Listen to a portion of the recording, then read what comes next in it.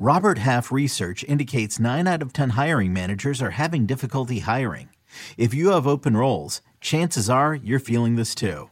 That's why you need Robert Half. Our specialized recruiting professionals engage with our proprietary AI to connect businesses of all sizes with highly skilled talent in finance and accounting, technology, marketing and creative, legal, and administrative and customer support. At Robert Half, we know talent. Visit roberthalf.com today.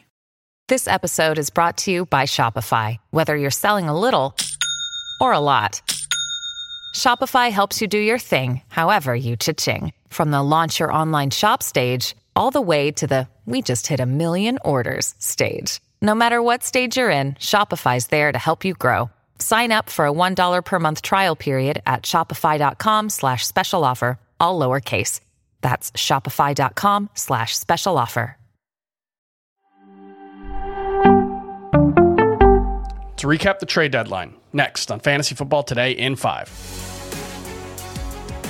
Welcome to FFT in 5. I'm Chris Towers. I'm here with Heath Cummings, and we are recapping what was not the most exciting NFL trade deadline of all time. There were some big names that got traded. A couple of defensive ends from the Washington Commanders, Montez Sweat to Chicago, Chase Young to the 49ers. And then the most interesting ones for our purposes aren't really all that interesting, but we'll start with Joshua Dobbs getting traded to the Minnesota Vikings.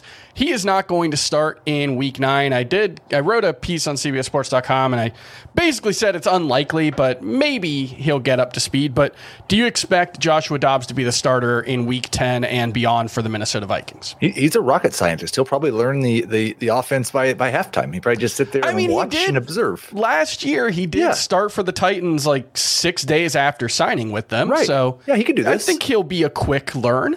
Yeah. I would expect that he will start Week 10, yes. Or their next game after Week 9 for sure. Week 10 is their next game. Okay. Their bye is not until Week 13. They've got the Falcons this week. Then the Saints in Week 10. That's a pretty tough one. But then at Broncos versus Chicago in Weeks 11 and 12 before the bye. Where are you going to be ranking? I mean, Jordan Addison, I imagine TJ Hawkinson's just going to be a starter no matter who the quarterback is.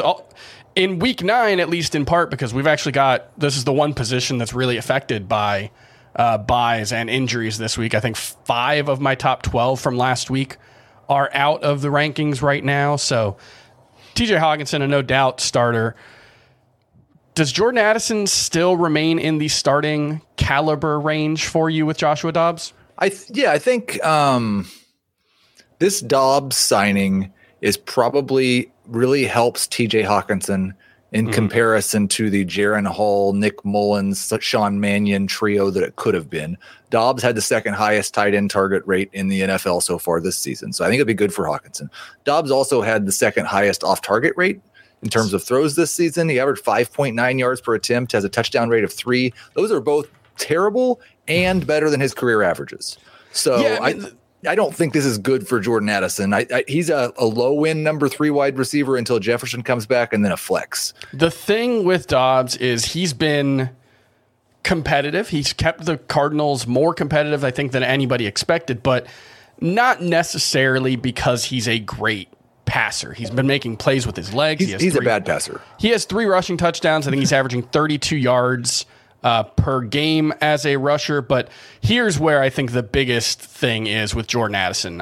When you look at wide receivers who have at least 11 air yards per target and 40 targets on the season. So you're talking about 22 guys in that mix.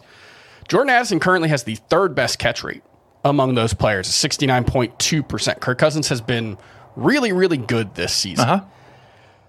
Marquise Brown is down at 55% catch rate on his targets. So I think that tells you where Jordan Addison's going to be, where it's likely to be. And I think he's probably a better talent than Marquise Brown, if not necessarily a much better player right now. But yeah, it probably makes him more of a boom or bust wide receiver 3, where you're still betting on downfield targets from a talented player. It's just, it puts him more in maybe like the Gabe Davis range of the rankings moving forward, at least for me.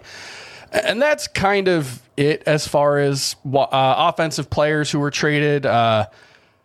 Donovan Peoples-Jones got traded to Detroit. I think that probably makes it a little less likely that Jamison Williams has that breakout we're hoping for, right? I mean, if Donovan Peoples-Jones is standing in your way, then the breakout wasn't ever coming in the first place, I don't think. That's probably fair. Let's talk biggest winners at the deadline. I would say the biggest winners are TJ Hawkinson and the Commanders' passing game. Because the Commanders' defense is likely to be They a lot already worse. could not cover anyone. Their only hope was sacking the quarterback before the receiver got open, which takes about 2 seconds against that secondary. Sam Howell leads the NFL with 46 dropbacks per game already. He's my favorite to lead the NFL in pass attempts from this point forward. Even with the 60 sacks that he's going to take the rest of the way? Yeah, I mean, that's the thing is those sacks are so ridiculous, but it's just as he's only at the third highest sack rate. All right. I'll also throw out, you mentioned this before the show, but Gus Edwards. There were a lot of rumors about the Ravens looking to add a running back. They didn't end up making any kind of moves. So Gus Edwards remains the lead back here. I think he's still like an RB2. I know he's had some big games the last couple of weeks, but very, very touchdown dependent. And Russell Wilson. He's been a top 10 fantasy quarterback so far this season. And there was real risk he was going to lose Judy or Sutton, we thought, and he gets to keep both of them. Yeah, he's on a bye this week, but if you're looking for your Kirk Cousins replacement, go see if Russell Wilson gets dropped this week, and I'd make sure to stash him. He is down below 30 pass attempts per game, so that's not ideal, but yeah, he's probably a solid one. And then who's the biggest loser from the trade deadline? Patrick Mahomes still doesn't have a wide receiver. He's still pretty good though.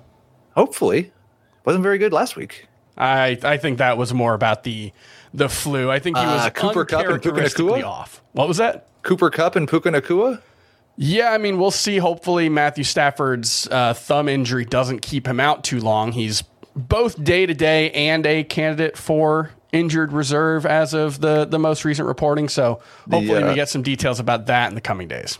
Commanders DST? Probably shouldn't have been starting them before this, but you definitely won't be moving forward. All right.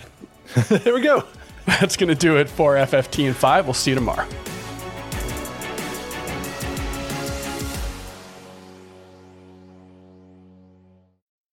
You can now relive the best moments of the UEFA Champions League 24/7. The UEFA Champions League channel is a new 24-hour streaming channel serving non-stop goals, highlights, and full match replays from the world's most prestigious club competition. Reminisce on your favorite moments, legendary players, and brilliant goals with the UEFA Champions League channel, streaming around the clock on Pluto TV and the CBS Sports app.